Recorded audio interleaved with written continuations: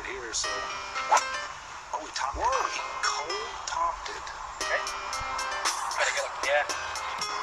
8-iron. Oh, he shanked it. Oh, look at that line, ladies and gentlemen. Oh, boy, is he on the sink. Welcome to the Bogey Boys podcast. You're joined here by Kevin and Mark, as always. And we've got a guest, Mr. Daniel Gaunt. How are we, brother? Very good. Thanks, guys. How are you? Very well. Yeah, very well. Thanks for coming on the show, Dan. Appreciate you taking the time. No problem at all. It's always great to join you guys on the podcast anytime. Yeah. How's things for you at the moment? Obviously, I know we're going through a lockdown at the moment. Yeah, it's okay. We can see the light at the end of the tunnel, I suppose. But yeah, it's been. I've struggled quite a bit with the lockdown.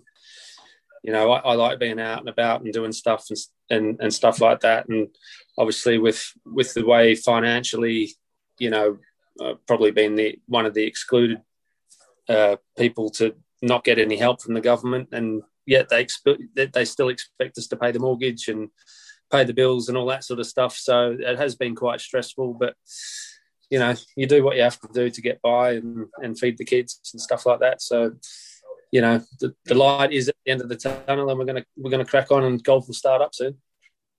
Exactly. You know, well, hopefully there's brighter futures ahead. But before we get into the future, we go back to where it all began in Australia, I believe. We believe. Yeah. So I started when I was a kid, when I was probably about 10. You know, my parents had a farm. Well, my grandparents had a farm, and we got the house on that farm. Mum and Dad were renovating the house, and me and my brother would just go out and hit golf balls. My dad was a golfer. Mum started playing golf, and we used to just, while they were decorating and stuff, just hit balls up and down the paddocks and stuff like that. And that's how I got into it. I was always a very sporty person. I'd play Aussie rules football, I'd play basketball, netball. Every different night I was playing something different. So I was fit, young lad. And basically, when I was about 14, we weren't allowed to join the golf club until we were about 14 or 15. It was just one of those rules back in the day, but the local club let us join.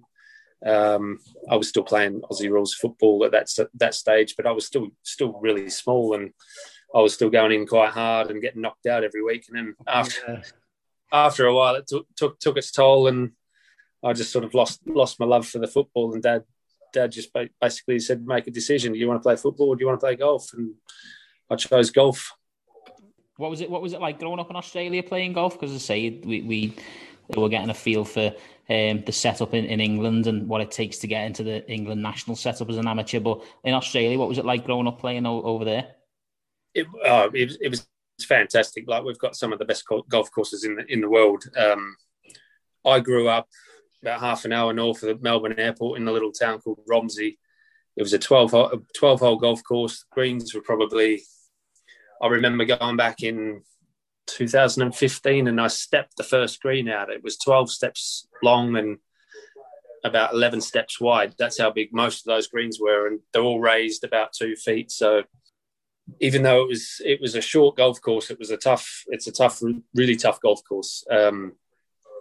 So for me, once I progressed to go to Melbourne, when my golf got a lot better, I went to Melbourne and then started playing on the Sandbelt golf courses, and I was blown away by how good the facilities are, everything, because I was playing off dirt basically. There was no grass. It was in the middle of a racetrack, and obviously living on the farm, we were practicing on the farm, which was pretty rugged. So and then to go back down to Melbourne onto the Sandbelt golf courses, everything was immaculate, and the greens are there, and the bunkers shaped into the greens and sharp edges and stuff like that. And we didn't even have a bunker at the golf course I grew up at. I helped build one bunker on the first hole there when I was about 15, and that was the only bunker we had. What's the reason for the 12 holes? Just space? It was just in the middle of a racetrack, and that's I suppose that's how it got designed. And then we played the last 6 holes with a different tee, and the 18th was just sort of a longer version of the 12th hole. It it was it's something different. And they played. We used to have tournaments around there, like the yearly tournaments that every golf course would have, but it was a 24-hole tournament, so you'd play two rounds of 12. So yeah, that's a first. Anyway, that's a first for the podcast. I think it's the first I've ever heard of a 12-hole boss. That. But yeah, we did all the same things as over here. I think you have your inter-club competitions. We call it pennant over there. Yeah. Play against all the, you have your divisions and you play against all your other clubs and stuff like that. And we played, travelled around Victoria playing all these different golf courses. Some are sand scrapes. I don't know whether you know what sand scrapes are, but, sand greens. No, I'm not aware of them, no. Educated. So basically they're sand oil greens. You still have the normal golf course, but then you'd have a black oil green at the end of it with a hole that was a tiny bit bigger. But then once you got onto the green, you couldn't land it on the green. You'd have to run everything up because it was like concrete. And then when you got onto the green, you sort of just, you wrote a big like arrow where your ball was. You picked it up. You made it long enough, and then you had a rake. So you'd rake it one way, and then you'd smooth it back the other way on how quick you wanted it. So if you wanted it quick, you'd take all the sand away. If you wanted to putt a little bit slower, you'd leave a little bit of sand. I can imagine that to be an absolute nightmare for slow play. Probably a lot slower once if you misjudged it and you landed on the green and went 60 yards through the back. It's a big bounce. They were great times, and I think that's probably why a lot of Australians have great short games as well, because the greens are so small over there. You got different conditions all the time, different people coming from different areas of the country and playing sort of different sort of structures of golf courses. That was a big key to my junior golf. I can imagine you winning the interclub competitions if someone else comes from a normal golf course and the next minute you've got to rake the putt out and see what sort of pace they want it. It was difficult. Like all the guys in the region that we played with all knew about it, so it was not. There was no to it, but obviously it was all about imagination on how you could flight your golf ball and get it to. You could either hit a wedge in and land it just short of the green and get it to check onto the sand scrape, or you hitting a 7-iron and running it up all the time. It's there were so many variations of the way you could play it, and if you had the best imagination and touch, you were going to be the best at it. And how did your amateur career progress then from there? Did you make the national setup? Did you the national team as an amateur, and what big tournaments did you play in growing up? Yeah, sort of progressed pretty quickly, actually. And then, so by the time I was about 15, 16, I was getting picked for the junior sides in Victoria. Played for Victoria Juniors, which we won the interstate competition once. I think we won that. And I also, at that stage, I won the Australian Amateur Medal with Terry Pilkadaris. That was when I was quite young.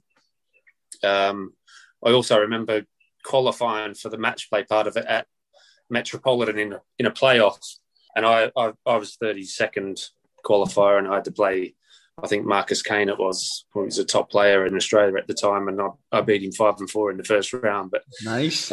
Those were the good days. I did play for Australia in the juniors as well. Unfortunately, we were in part of the team that lost for the first time against New Zealand, so it's nothing to really. It's all good to represent the country. And then I got into the squad of the senior side quite young as well. But then obviously when I got a bit older, I started to find this stuff. And the golf sort of took a back seat for a bit. And then, and then basically sort of turned pro at that stage. Got into the Victorian Institute of Sport at those times as well. I don't know if you know the Victorian Institute of Sport. It's just basically training like the England squad would have. As pretty much that was the thing to go in. It was either the AIS or the VIS if you're an elite player back then. Okay. Ogilvy, Baddeley, and all those sort of guys went through those. Baddeley and Jeff were in the VIS when I was in it. So, nice. It was a big thing to get into back then. Yeah, definitely. So, did you turn professional over in Australia? Because I know primarily you play your golf over here now, and you're living over here. So, talk us through obviously when you turned professional and the transition from amateur to pro back then. Yeah, it was. I turned pro. I can't even remember what year it was. It was that long ago. But 99, I think. 9, yeah, I think it was that. So I went for my card in Australia, got it straight away, played one season on the Aussie tour and just played terrible, to be honest. Not sure why. It was just, even though I got my card for the first time, I think I was still, coming out my amateur career, going into pro, I was still not playing great. And the decision to turn pro was just because I just didn't want to be amateur anymore. It was starting to get political and stuff like that. So I just wanted to be out. Got my card somehow, grinded my way through it, and probably was too early to start competing against these top guys. If you look back at it now, back in the day, if you missed your card, you couldn't play for 12 months. Was there no mini tours to play on? No. So if you missed your card, you couldn't even play a pro-am. And the funny thing was, the year I missed my card was the year I met my wife-to-be. We come over to England. I could qualify for the British Open, but because I lost my card in Australia, I couldn't go back and qualify for the Aussie Open. It was sort of almost like a ban back then. Wow. It was shocking. Couldn't even play a pro-am or anything like that. So basically that was, I met my wife now and decided to come over here. She's English, and I haven't looked going back. The plan was to go back, but I sort of enjoyed it a lot more over here at the time. I was sort of, when my golf was going downhill anyway, I was not in the best of places. Obviously, I was young and I was partying quite a lot and stuff like that, what young people do. And, the golf took a back seat for a while. Obviously, my performances showed that, and I needed to get back on the straight and narrow. And it was great that I met my wife and fell in love with her, and obviously fell in love with the game back over here. Yeah. Well, talk us through the progression over here then. So was it the start of the Euro Pro and work your way up, was it, for you? Yeah, so at first I was working. I didn't even play because on the visa that I had, I wasn't allowed to play the sport, basically, but my job at the time. So I just worked for 12 months, and then after that 12 months, I progressed to the Euro Pro, and I think I did pretty well, pretty quickly on that as well. I don't think I won in the first year, but I was doing okay. Spent a couple of years on that, and then progressed. I think I had a couple of Challenge Tour starts and did well through that, and finished top 5 of the Euro Pro. But no, I never had the money to play the Challenge Tour those years after. So I just stayed on the Euro Pro, and basically was on the Euro Pro, and I played a couple of Challenge Tours up till 2009, I think it was. And in between that, I had 1 year on the main tour in 2004. Somehow got my card then, and, cruised through, got my card, played 1 year on the main tour, lost a heap of money, spent a heap of money, got myself in debt, and I sort of went back working in Euro Pro at the same time. So as you're making the progression then from onto the European tour that year, have you got any funding, or is everything just self-funded through yourself? I've basically been self-funded my whole time. It's wow, good sponsor. Yeah. As long as you're paying them back. Yeah. So yeah, I've never really had a sponsor. Been tough, and I think that's why I have done well, because I've grinded it out, because I know that I've needed to, I can't give up just when I have a bad hole. It means putting the food on the table for the kids, or paying a mortgage or whatever. So, I'm always grinding out a score to try, and even if it's to win that 10 quid at the end of the day, it's always a grind to get it. Yeah, so I know it's different now because we're 17 years on, but in 2014, what are we talking for a year on the European Tour? How much were you having to... 2004? You would have to... to do it cheaply, you would still be doing 30 grand at least. Wow. Is that you got a full season there? Like, so you're all over, you're everywhere? Yeah, that's a full season. That's doing it on the cheap, like probably maybe getting local caddies every week and staying in the cheapest hotels and stuff like that. But if you, it's one of those that, I was doing it that way. And so obviously it didn't work for me. And I was, the pressure was too much for me at that time. So obviously I fell back and I have to go back to work to pay for things. Exactly, that's it. Well, I was going to say then, in 2003 when you've actually got your card, what sort of a season are you having there to actually get your card? So I got through tour school. Right, I see. Yeah, through all 3 stages. The first year I was over and I went to tour school. I missed at second stage, I think. But then I sort of, it was one of those things where I'm like, you know what? I don't think you need to do anything special to get your card. You know, my mentality back then was, I was pretty strong with, the way my golf was. I was always very confident golfer and stuff like that. And then when I missed at second stage, I was just like, because you think, and I think a lot of the young guys still probably think you need to shoot lights out at tour school every round. But you don't. It's just about, you can shoot 2 under every day, which is nothing special. And you're going to cruise your card. Easy. That's a quality bit of advice, that, for the listeners. And that's exactly what I did.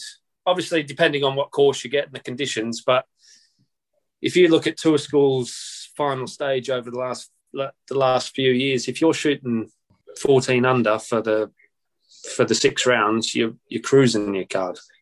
Yeah. And especially when it was at Catalunya,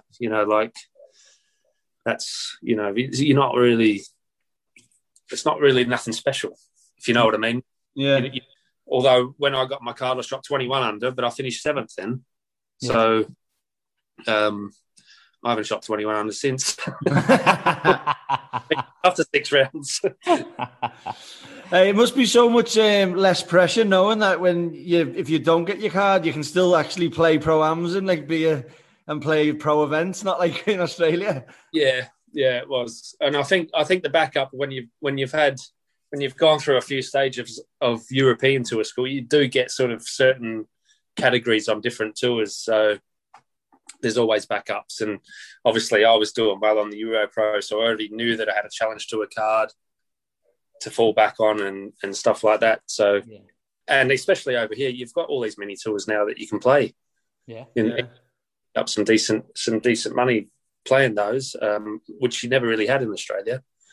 It's just pro-ams and that's about it. And then the 5 or 6 big tournaments, but I never really played them. So when you said that you lost your card in 2004 on the European tour, what was the ground like then from then on? Did you get back onto the European tour? Not for a while. Sort of basically just sort of fell back. Got a loan because I'd run out of money to try and go back to tour school. Blew that, missed my card, and then sort of just come back and was doing Euro Pro and working in between. I was working in golf shops. I was labouring. I was doing all sorts, anything I could do to get by. And then in 2009, I was about to give up again properly because I was just really, really struggling. My brother was over, wasn't even going to enter British Open qualifying. He goes, I'll pay for that. So he paid for my entry and I qualified. Wow. And that was at Turnberry. And that sort of just kickstarted me again to keep going. I had a great week. I had a great week there, played with Tom Watson, John Daly, Rory. Well, talk us through that whole experience, because 2009, that was the one Tom Watson lost in a playoff to Sink, wasn't it? Yeah, so I always said if I was to get into a major, I would try and play with the best guys who I think is going to be the best. Tom Watson was the best. Greg Norman was there. I wanted to play with Greg. So anytime I had the chance to put my name down with those guys, I would have, just to get the opportunity to learn from them. So I went into the locker room, got there on the Sunday, checked in, done all the signing of everything that you need to do with the Open registration and stuff. Went into the locker room to do the practice round, to book my practice rounds, and there was a slot, Tom Watson, Greg Norman, and 2 free spots. And I'm like, I want that spot. Yeah. So I put my name down there, and then the next day, so the Tuesday was up already, and there was John Daly, Boo Weekly, and I said, well, I'll have that spot. So then on the Monday we get there, and I'm just absolutely buzzing. I'm getting all the stuff from the manufacturers on the range, seeing everyone and all that sort of stuff. And then it was time to go to the first tee. And the crowd around the first tee and the whole hole, it was like 5 deep, the whole hole. And this was on the Monday. Whoa. turned out that Greg didn't turn up. Oh, no. He didn't turn up for it, and I was absolutely gutted. But Tom's like, "Oh, Greg's not turning up. I'm going to wait. I'll wait a bit longer and see if he comes. Are you happy with that?" And I'm like, "Yeah, I'll wait all day if I have to." Yeah. And Greg didn't turn up, and then Tom walked to the tee, and it looked like he was going to join Paul Casey and a couple of Poulter, I think it was, and the actual guy that was on the first tee announcing, and even on the practice day was announcing people. He's like, "This 2 young guys from Australia wanted to play with you, Tom. You know, you think you should hold back," and he did. So played day holes with Tom, and that was unbelievable. And I said after that round when I was staying with the guys I stayed with, I said, "You want to go and have a bet on Tom Watson?" I remember it as clear as day. I said he will win this week the way he's playing. Oh yeah, and he almost did, didn't he? Just remember it well. But it was my first experience in a thing, so it was probably highly unlikely I was going to win. But yeah, he was phenomenal from tee to every part of his game was just absolutely phenomenal. We went to that one, didn't we? 2000, yeah, we went to Timber. Yeah, we went up. We were there, yeah. Remember, because Tom Watson hit it over the green, didn't he, on 18 and couldn't get up and down, and it forced the playoff. He had the lead going into the last hole, didn't he? He almost hit the perfect shot, the green, because the front of the green sort of slopes away. If he'd landed it 6 feet further, it would have hit a little bit of an upslope and stopped. And I was absolutely gutted for him, absolutely gutted. Yeah. But I was the best player in the world on the Friday because I shot the lowest score on the Friday. Did you? Well done. So you made the cut then and made the weekend, yeah? Yeah, I made the weekend, but that's about it. I think every other bunker on the golf course for the whole week. So what was it like playing with Rory as well, 2009? How old would he have been there? I think he'd only just turned pro, still in the Titleist gear and all that sort of stuff. This was on the Saturday, so it was after we made the cut, and I was playing really good golf up until about 13, 14, and then sort of lost my way a little bit, got a bit tired or whatever. And then Rory sort of fired up, and it made me look like a fool. He signs for a 74 or 72 or something, and I signed for 81, just like that. I thought I was playing him off the golf course, and he just sort of finished birdie, and just made me look like a complete hack. And I remember the 16th there, the one down the hill to the right with the burn in front. Yeah. He's got up there and smashed driver over the corner, and I'm like, I'm going to have you here. I'm going to have you. So I just launched one on exactly the same line. We get down there. There's a ball just in the rough on the corner, and there's a buggy that's driven across the fairway, on the spectators' walk area about 60 yards further down. It's about 50 yards short of the burn. Anyway, I look at the ball. Oh God, it's my ball in the corner, in the rough again. And the guy's like, "Oh, there's a ball here. It's in the buggy," and it was Rory's ball. He said it was one bounce in the buggy, and I can guarantee you to this day, if it didn't hit that buggy, it would have gone in the burn, which is about 420. Wow! Oh my God, he's a monster, isn't he? How far he hits it. And then he chipped it to about a foot and tapped it in, and I hit it in the burn for about the 7th time that week. And I hit it in the burn. I think I hit it in the burn 4 times, and one of the times I wasn't even playing the hole. Quality stuff. You say that's your career highlight. I know you've had a few wins as well. Yeah, obviously the wins are you can't really beat the wins, but as a golfer, you want to play majors as well. It's my only major up to this point, so that's probably, it's one of the biggest highlights.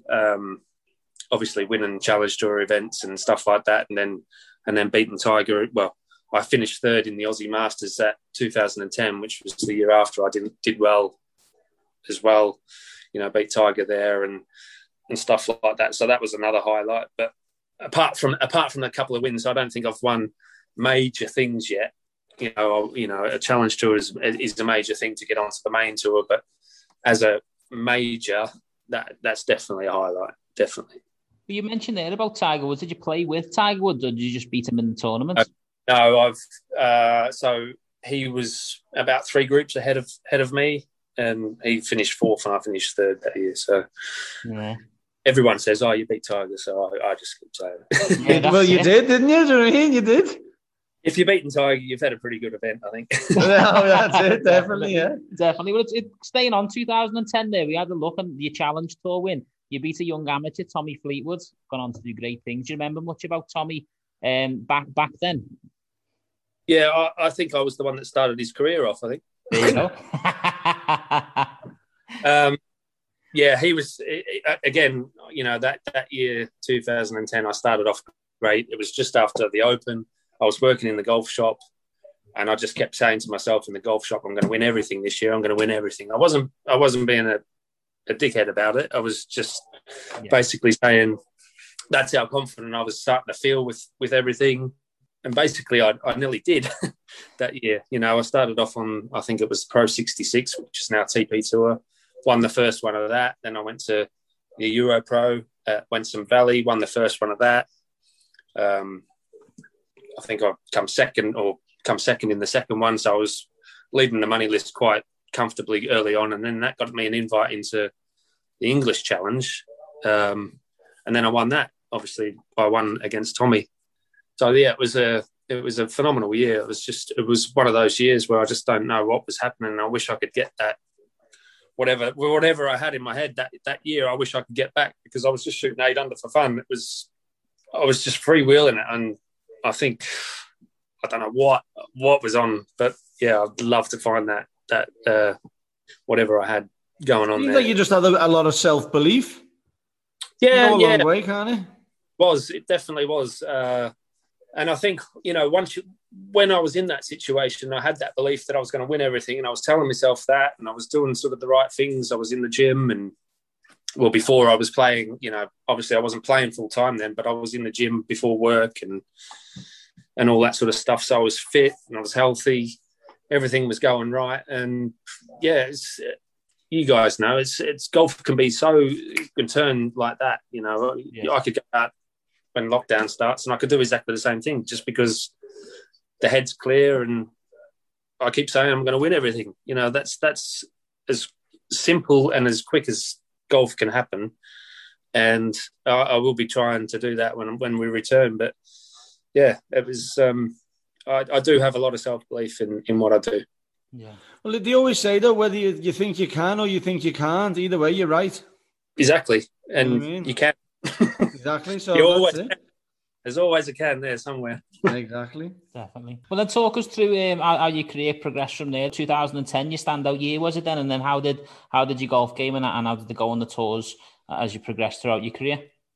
Yeah, so 2010 was obviously the great one. Then got my card on the main tour, which I was pretty much flying, doing well again, and then just made some crap decisions, really bad decisions, really. I was everything was in a great spot, and decided to sign with management, which just was the wrong call at the wrong time, and everything sort of went downhill from there. Basically, the relationship turned, and it just wasn't working out. I wanted to get out, and then all of a sudden, it felt like I was going to have a lawsuit on my hands, and cost me a heap of money, $25,000 to get out of that contract. And wow.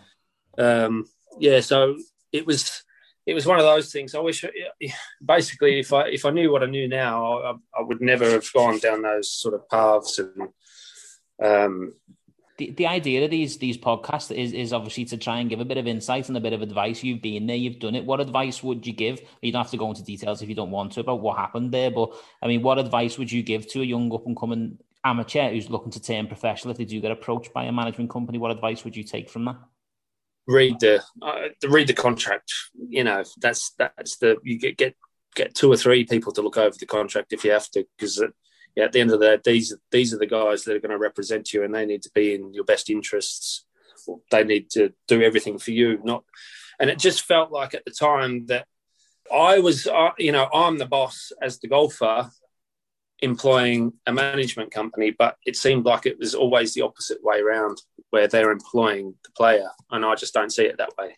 No, definitely. They work for me, but it felt like I was working for them. If I wasn't making them money, they were pissed off because I was playing crap, and then I only got them because I thought they were good for getting sponsors, because I didn't have the time to crack on to try and write letters and track down some sponsors for me, and then I get told I need to play better. And that was the year that 2010, where I've gone from 1,700 in the world to 150. So I don't think I needed to play better. Yeah. What's better? There's only a couple more wins in there, and that was it. But yeah, for any young person going down the management route, just make sure you make sure the contract's right for you, and basically right for everyone in the party that's going to be supporting your team. I do get it's a business for them.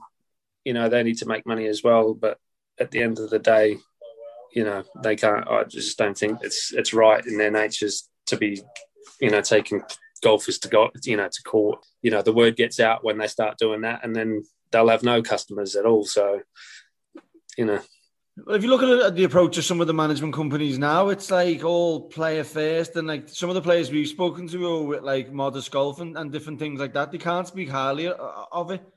Exactly.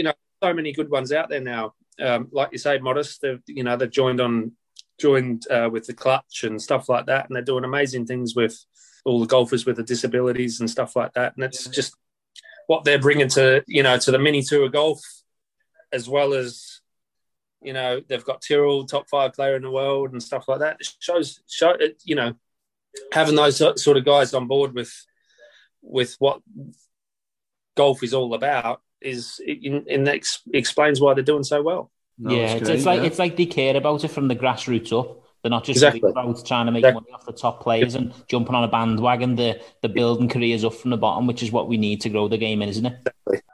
Exactly. And they're right into the ladies' golf as well, and building everything.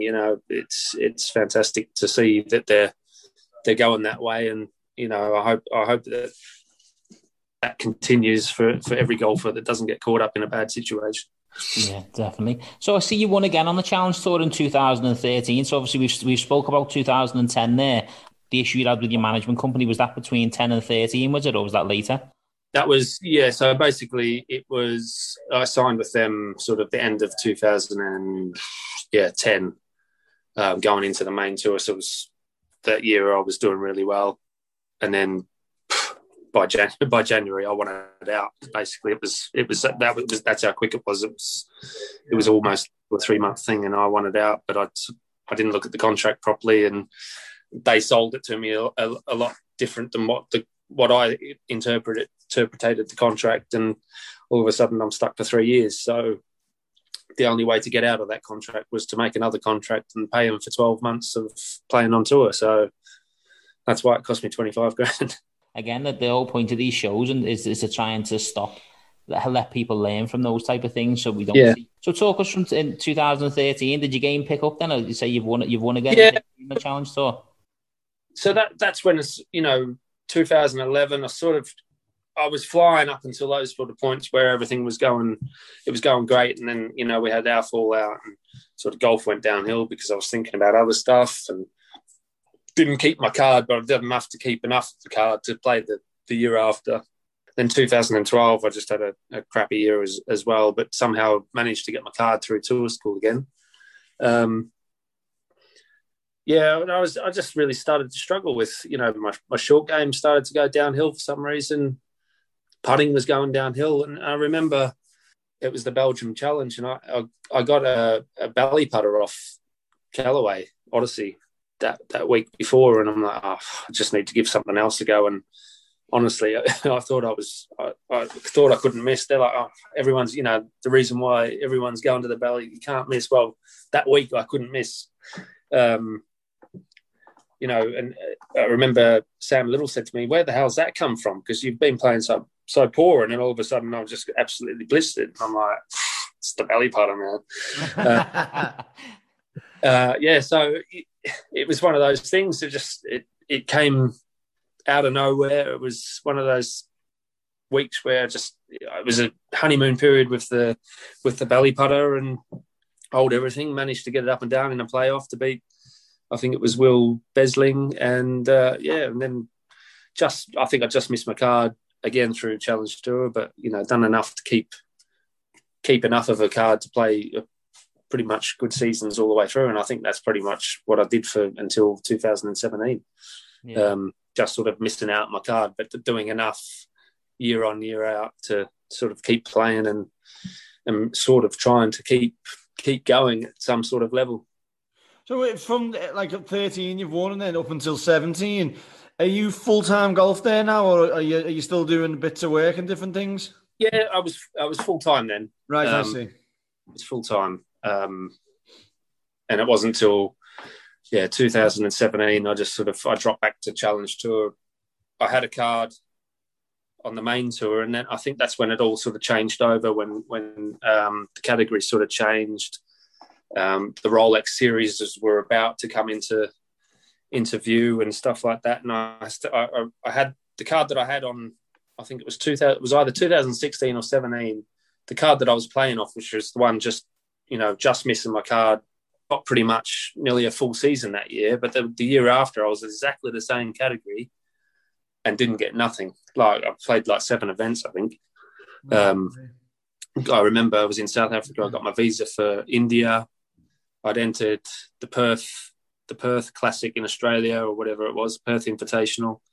And those are two tournaments where anyone could have played, anyone in the past. As long as you could get to the tournament, you were in, basically. And that year after, I didn't even get close to getting into India, which was like, so that was basically, I started to get a little bit depressed at not getting into tournaments, and then went back to Challenge Tour, started playing horrendous. And even though I was putting in the same amount of time as I was on the main tour, and then finishing 20th in an event, instead of picking up 20 grand, I was picking up 2 grand, which wasn't even covering the costs.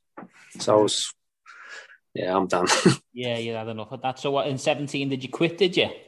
Yeah, basically just got halfway through the season and went, I'm done. I think it was after Kazakhstan. Just packed it in. Told the guys at Burr Hill, where I was a member at the time, that I wanted a job. The head greenkeeper I knew quite well, and I said I was after a job, and he seen that I was committed that time. I'd asked him plenty of times before, and he said, no. And I think he knew in my face that I was committed to work, and he said, there's nothing now, but in April, I've got a job for you. And then went for an interview at American Golf, got that job. It just happened that I had to go to training, which I couldn't make it because I had a couple of mini tour events. And the guy from Burr Hill called me and said, the job's opened up now if you want to start tomorrow, next week. So I said, yeah, I'm doing that. So I was greenkeeping for 18 months or so. And was you not playing golf at all? I still played a little bit of golf in between. So I basically took my holidays that I had to play the one-day TP events, and I played great. I think I won the Order of Merit that year, 2019 or 18 or something like that. I played really good because I had no stresses. I was getting money coming in from work, and I was playing a little bit of golf, and I was just going out there and enjoying it again, which was what golf's all about, really, getting back to just enjoying playing the game that we grew up and fell in love with. It's crazy that you said that you're quitting Kazakhstan airport, because we've actually had another lad on the pod, and he said he was sitting in Kazakhstan airport and give up golf, exactly the same as you have. But you couldn't even believe that, would you? Something about that place. I gave up smoking when I left Kazakhstan airport, and I gave up golf as well. Gave up, yeah. So when you say an American golf there, are you talking American golf like the shop? Yeah, I used to work there, like, be mad just walking in and seeing the order, be like, there's Daniel Gaunt there. No, I had the interview, I got through past all that, but you would have known, you would have had to do a couple of training days before you could, use the till or whatever, and they just happened to fall on the days that I was playing too many events, and I said, no, I'll have to do the training another day.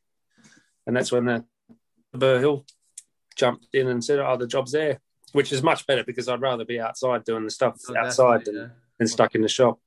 Yeah, well, I can see you playing. You're obviously back playing tournament golf again. So what's changed? What's the turnaround from quitting in 2017? When did you start picking them up again, or are you playing full time again? Not full time. No, I'm just I basically for the last 2021 now. So yes, for the last couple of years, I've just been working as much as I can. Obviously, I was doing the greenkeeping, so I haven't gone back to any main tours and stuff like that. I did get a good friend of mine, James. He sponsored me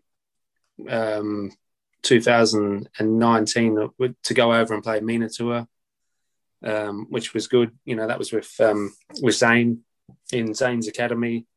Played over there, finished second on the order of merit, coming straight out of not playing full-time golf. I won the second event, which was mind-blowing really, because I hadn't played much golf, and then basically all of a sudden I'm traveling to basically a Euro Pro, the MENA tour over in Dubai and stuff, and go out and win. And I was just like, it just pumped me up, because I knew that I could still make it on the bigger tour, knowing that I've just only played tour events and gone out and won after not really doing much for 2 years. Just it filled me with confidence, and that's why I'm sort of trying to progress, trying to keep my body good for the coming years ahead, playing these mini clutch and TP, and trying to get my European tour card back.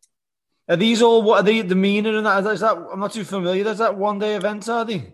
No, they're 3 day events. 3 days, Same as Europros, but right, they're all I finished second, and they just had like mini order of merits, and you got invites to, I got an invite for finishing second on the order of merit, which was the Dubai Classic last year. I played that. I played an event in Thailand through it on the Asian Tour, Thailand Open. I could have played the Dunlop thing in Japan. Just the timing was wrong. But they have so many good incentives over there to play main tours and stuff like that. And it's a great tour because it's at the end of the season, and then the weather's good and the course is great. Yeah, definitely. Was they playing the Dubai Classic? So that must have given you a good taste in your mouth then for like, I'm having a go this next year now then. Yeah, it did and it didn't, because this is a funny story as well. And the MENA Tour guys will be probably laughing at this when I say, but at the end of the season, we were on the range in Jordan kicking the football around, and then two local kids had little goals, so we decided to play a 5-a-side or 6-a-side or whatever it was, and no one was really passing it to me, and I knew that I shouldn't have been playing because I had a tournament in Bermuda the week after. Jake Ayres just passes this absolute beauty to me, and I'm just like, it's just coming to me so nice, and I'm like, overhead kicking this. So I went for the Ronaldo over the head, scissor kick to try and score, and I made contact, but my shoulder dislocated on landing. God. No way. So they just popped me up and goes, all right, let's crack on. So I was like this, hobbling off and getting the ice on it while they cracked on playing their football game. They didn't care one bit. Oh my God! So when was that last year? Yeah. That was, the end of 2000. Yeah, so 2019, the end of that. So. Oh, yeah. But because it was, and then the Desert Classic was like end of January for, first week of Feb. I didn't have it, and that was November when I did it, end of November. So I didn't have much time to recover.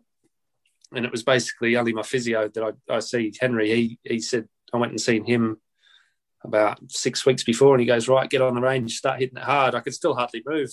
Yeah, so I played, and the Desert Classic was my first tournament, or basically hitting balls for the week before. I went and stayed with a friend up at El Hamra and hit balls there and played and cracked on with it. I wasn't fit enough to be playing, but I wasn't missing it for the world, and I up by 1 or 2. So you say you've got a physio there that you go and see. Like when you've turned pro, 99. Like, and you say, like, did you have much of a team around you then? Because all the boys these days, you've got psychologist, strength and conditioning, a swing coach, you know what I mean? Putting coach. No, coach. I had managers all the way through, which I should never have had. So that was the only team that I really had. The only other team was my wife and kids at the time, and my parents, back in Australia, who supported me. Since then, I've sort of, my circle's quite small now. I've tried to, just sort of make my circle that, the people I can trust. And that's about, that's all I need, a couple of friends here and there. And I think that's the way to be if you want to be successful. You can't have a huge following, because someone over here is going to piss you off and someone over there is not going to do what you want, and you're not going to get the same sort of response out of everyone. So just keep things small, and then you can just do what you want to do, and you know, you don't have to upset people and stuff like that. So back then I never had the teams or anything like that. And like I said, you know, the other team was the MasterCard. they were a good team for a while. Yeah, definitely. So what's the future hold for Daniel Gaunt then? So what's on the plans post COVID? Is it have you got Challenge Tour starts this year, or is it? No, nothing as big as that. I plan on having the Challenge Tour starts after a few of these clutch events that they've got.